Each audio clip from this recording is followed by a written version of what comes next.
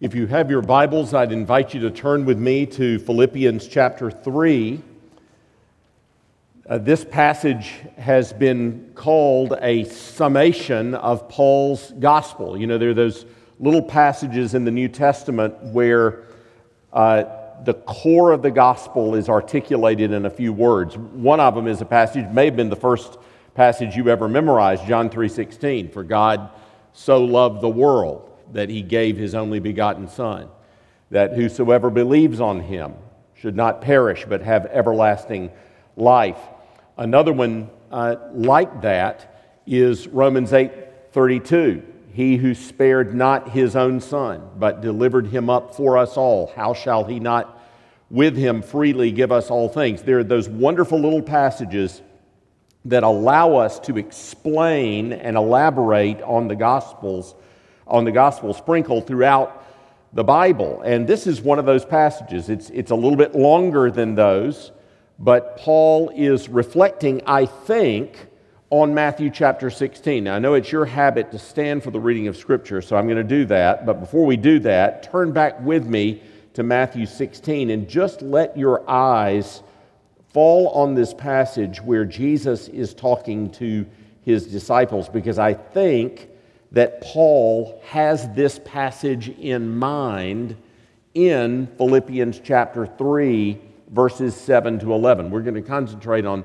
verses 8 to 11 this morning, but I want you to be aware of what he says in verse 7 as well. But here's what Jesus says: if anyone would come after me, let him deny himself and take up his cross and follow me.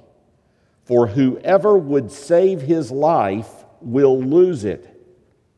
But whoever loses his life for my sake will find it.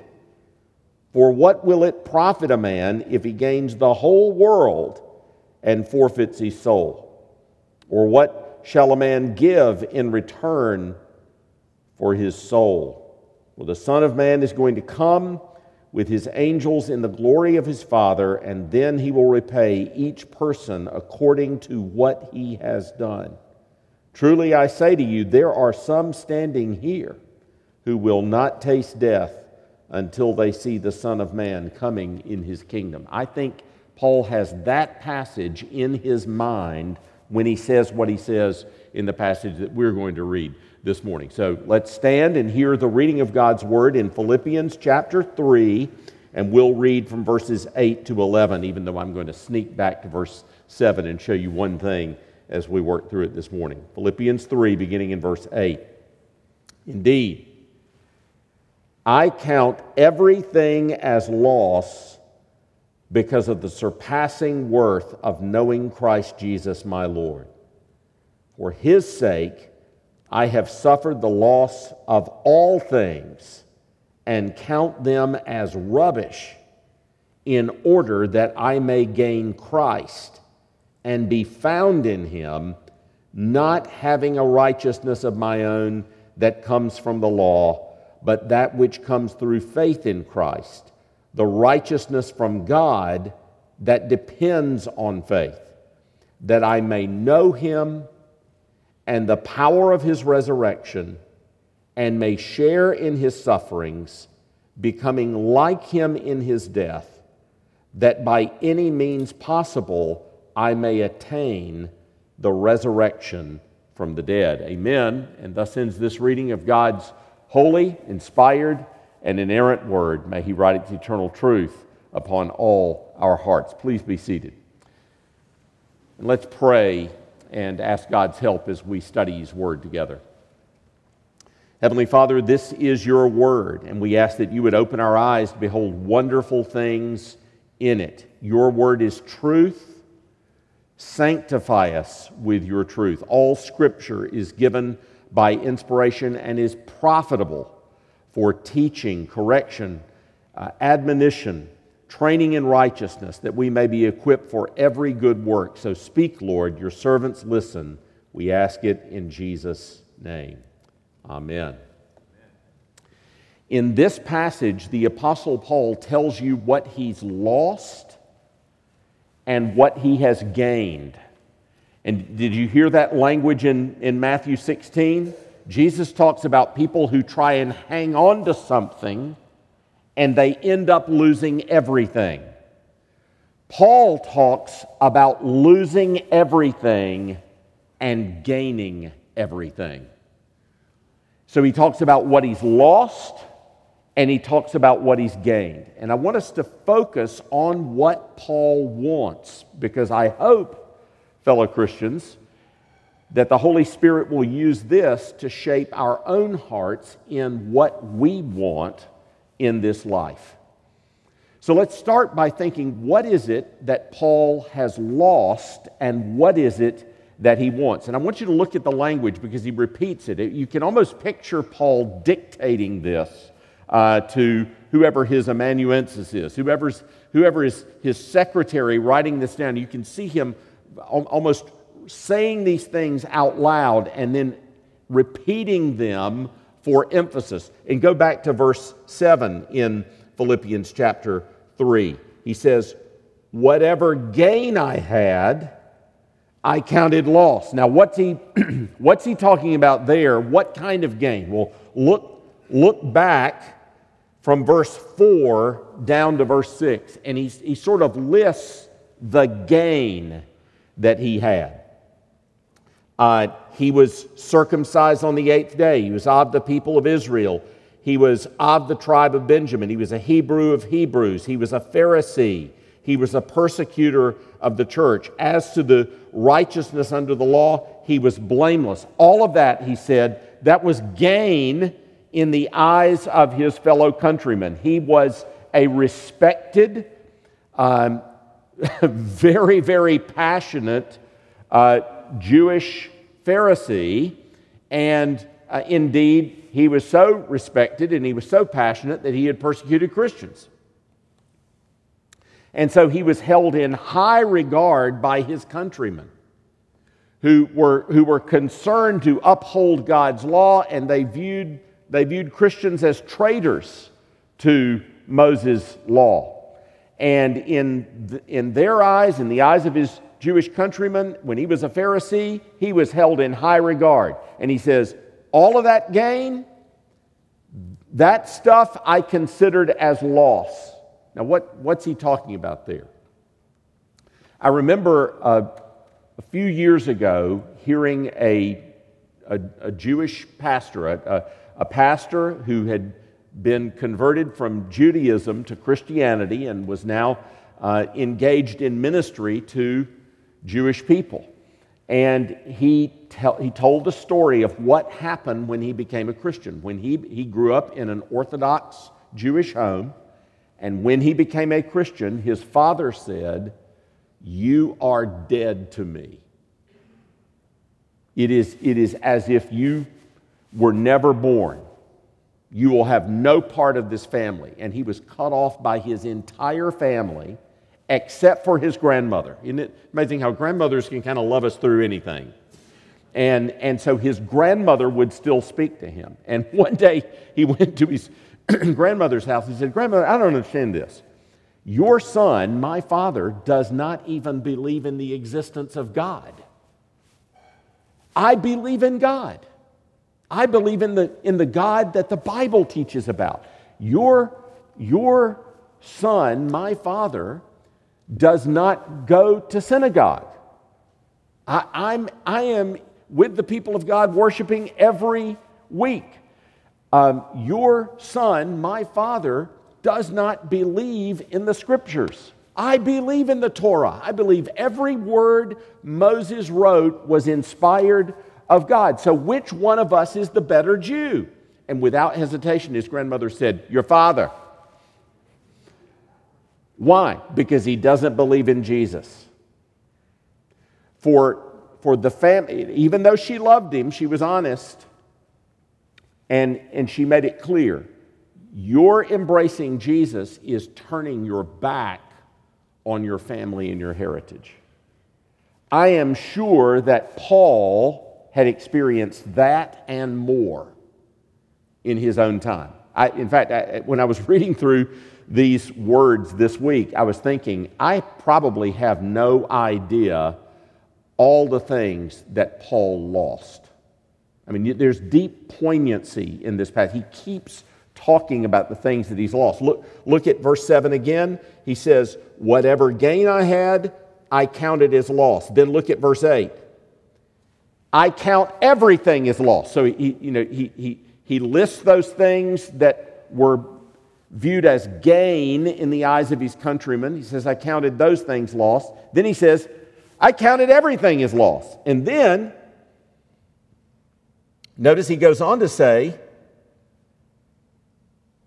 I have suffered the loss of all things. So, the things that I'd gained, I counted loss. I counted everything as loss. I've suffered the loss of all things.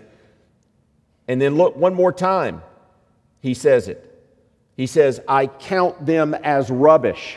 So 4 times he amplifies what he's given up, what he's lost. Now you have to ask yourself, what does he want? If he's willing to give all that up, what is it exactly that he wants? And it's very clear and it's very simple. And he says it 4 times as well. Go back to verse 7. Whatever gain I had, I counted loss for what? For the sake of Christ.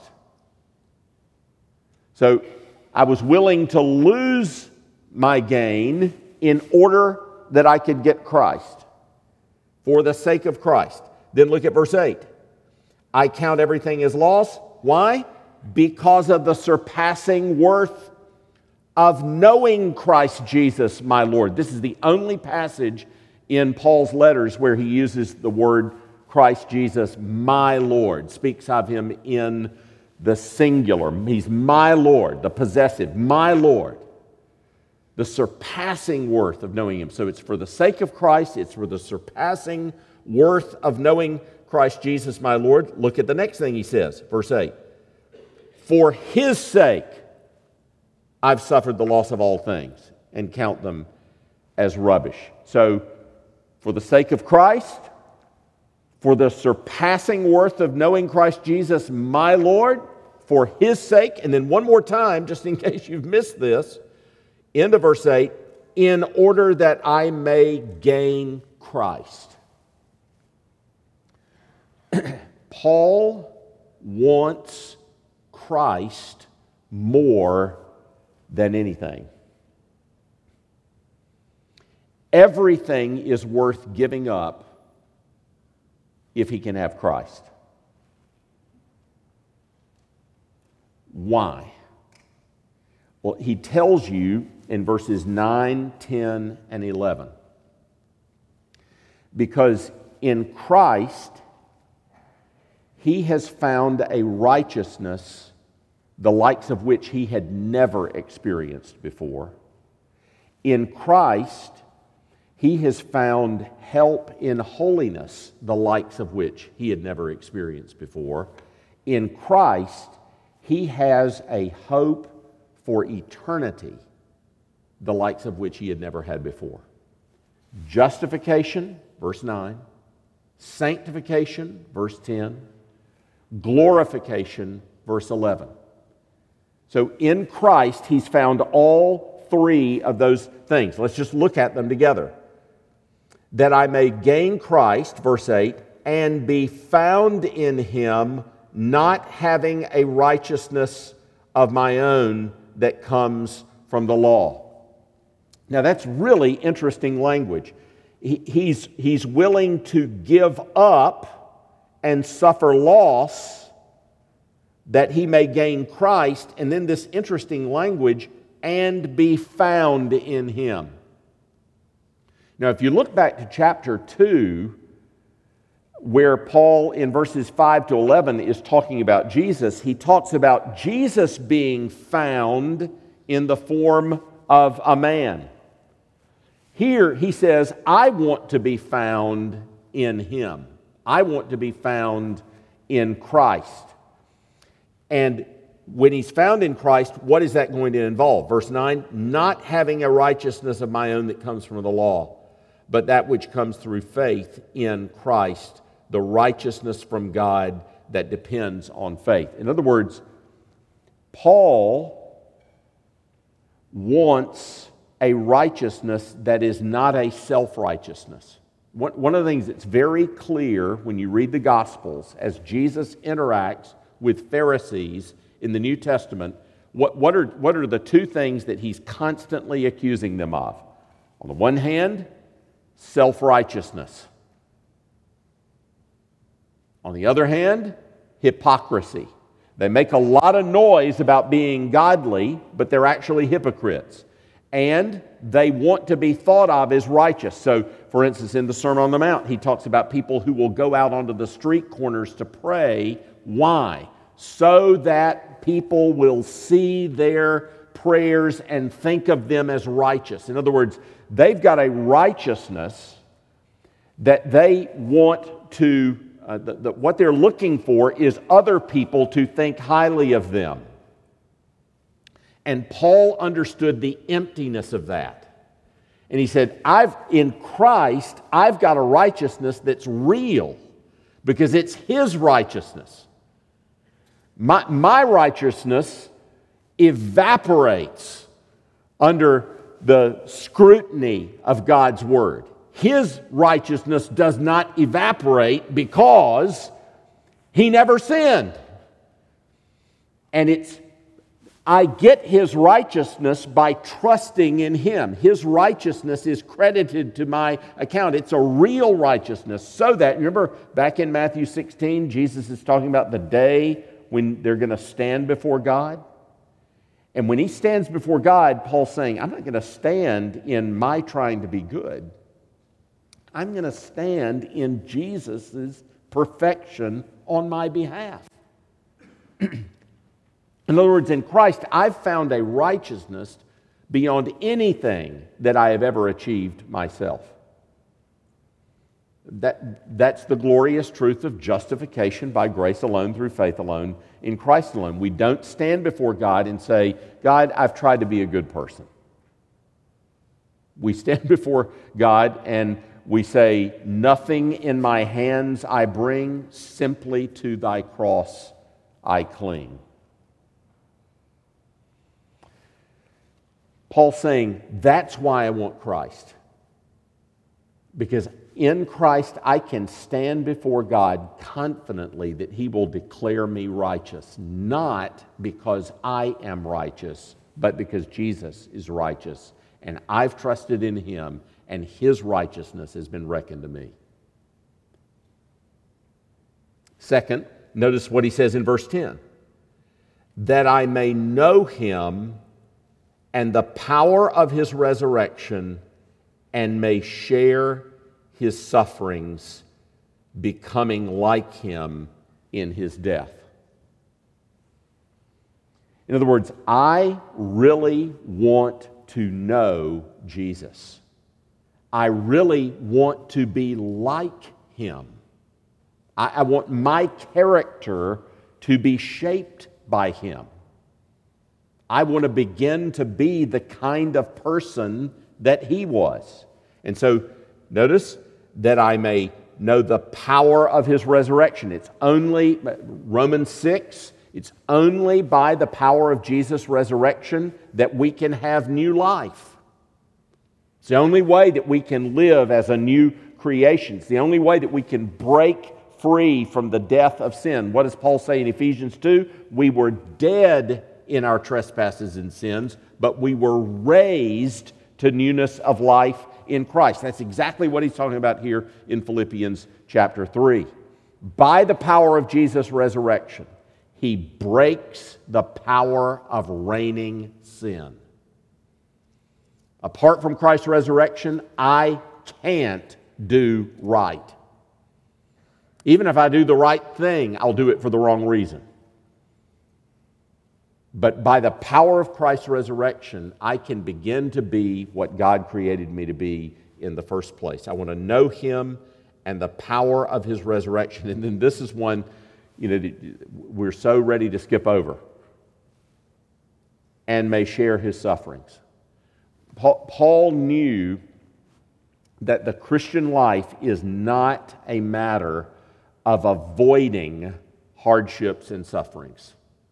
And I've been thinking all week about what it meant that he counted everything as lost, or that he lost everything. I was thinking, this man actually lost flesh for following Christ. Beaten and flogged, including here in Philippi, right? He was beaten before he was thrown into jail in Philippi, where the jailer got converted in the middle of the night. Remember that from Acts 16? He had lost a lot, and he did not expect the Christian life not to involve suffering and hardship. And he goes on, doesn't he? Becoming like him in his death. The Christian life is a call to us to come and die. Die to self, die to the world, die to the flesh, die to the devil. Jesus is bidding us to come and die. And so we shouldn't be surprised when we face various kinds of trials and hardships and suffering in life. Paul's ready to embrace that if only he can be more like Christ. Notice, by the way, it's not that he wants to be more like Christ in order that God will accept him. He's already said he's accepted by God in Christ. He wants to be more like Christ because God has accepted him. It's just like a good relationship with an earthly parent. The reason you want to please your mother and your father is not to get them to love you, it's because they love you. And that's how it is with God. The reason you want to be more like Christ is not so that God will love you, it's because God does love you. He loves you like his child, and therefore you want to be like his child, and you want to be like your elder brother. And the Apostle Paul longs for that, and he knows that it's going to take the power of Christ's resurrection working in him so that the sufferings he experiences in life and even the dying of life are going to work to do what? Make him more like Christ. And then finally, look at verse 11. That by any means possible I may attain the resurrection from the dead. Paul, remember what he'll say in 1 Corinthians 15? If we're only living the Christian life for this life, then we are of all people most miserable. If there's no resurrection from the dead, then we ought to eat and drink and be merry because tomorrow we're going to die. For Paul, Christianity not only involves living for God now, it means hoping to be with God forever and being confident that we are because of the resurrection of Christ. And the Apostle Paul says, I found all three of those things in Jesus. And that's why I'm willing to give up everything. Because those things I have found and can only find in Jesus. But let me say beyond that, it is very clear that it's not just the benefits that Jesus gives to Paul that Paul wants. He doesn't view Jesus as a ticket to something else. He views Jesus as the treasure. Jesus is what he wants.